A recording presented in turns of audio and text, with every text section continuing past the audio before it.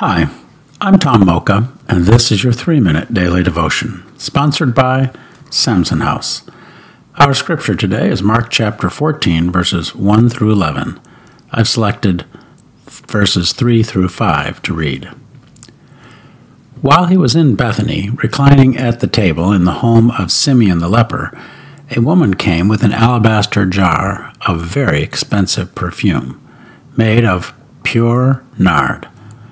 She broke the jar and poured the perfume on his head. Some of those present were saying indignantly to one another, "Why waste this perfume?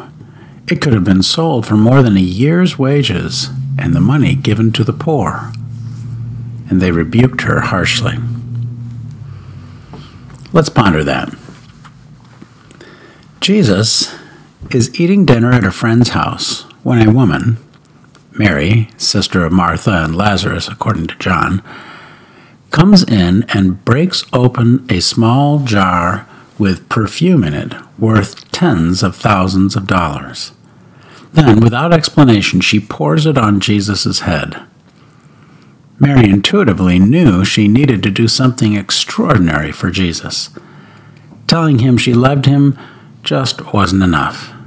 She felt the occasion called for something wildly extravagant, and her precious vial of nard was the perfect thing. Nard came from India and was exceptionally aromatic. A small dab would fill the room with its fragrance and bring a special feel to any event, or, in the case of burial, it would mask any unpleasant odors. As already noted, it was very expensive. Have you ever found yourself wanting to do something special for some loved one, something unforgettable? Maybe it's a big anniversary or birthday, or maybe a career milestone.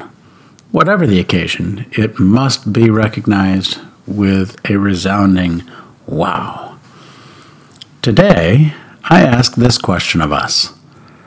How do we show our special devotion to Jesus? By His grace, Jesus has covered our sins with His blood and given us eternal life. That certainly qualifies for something special. So, what are we going to do to recognize that? What is your nard? Stop right now and think about it. How do you express your heart-stopping devotion to Jesus?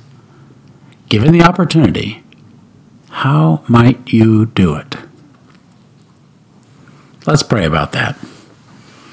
First, let's tell the Lord our heart's desire is to express our devotion to Him in some special way. If you have something in mind, tell Him so. Hey, He's a tough one to surprise. Next, if you don't have an idea, ask Him to help you think of one. And then, do it. Thanks for listening, and have a great day.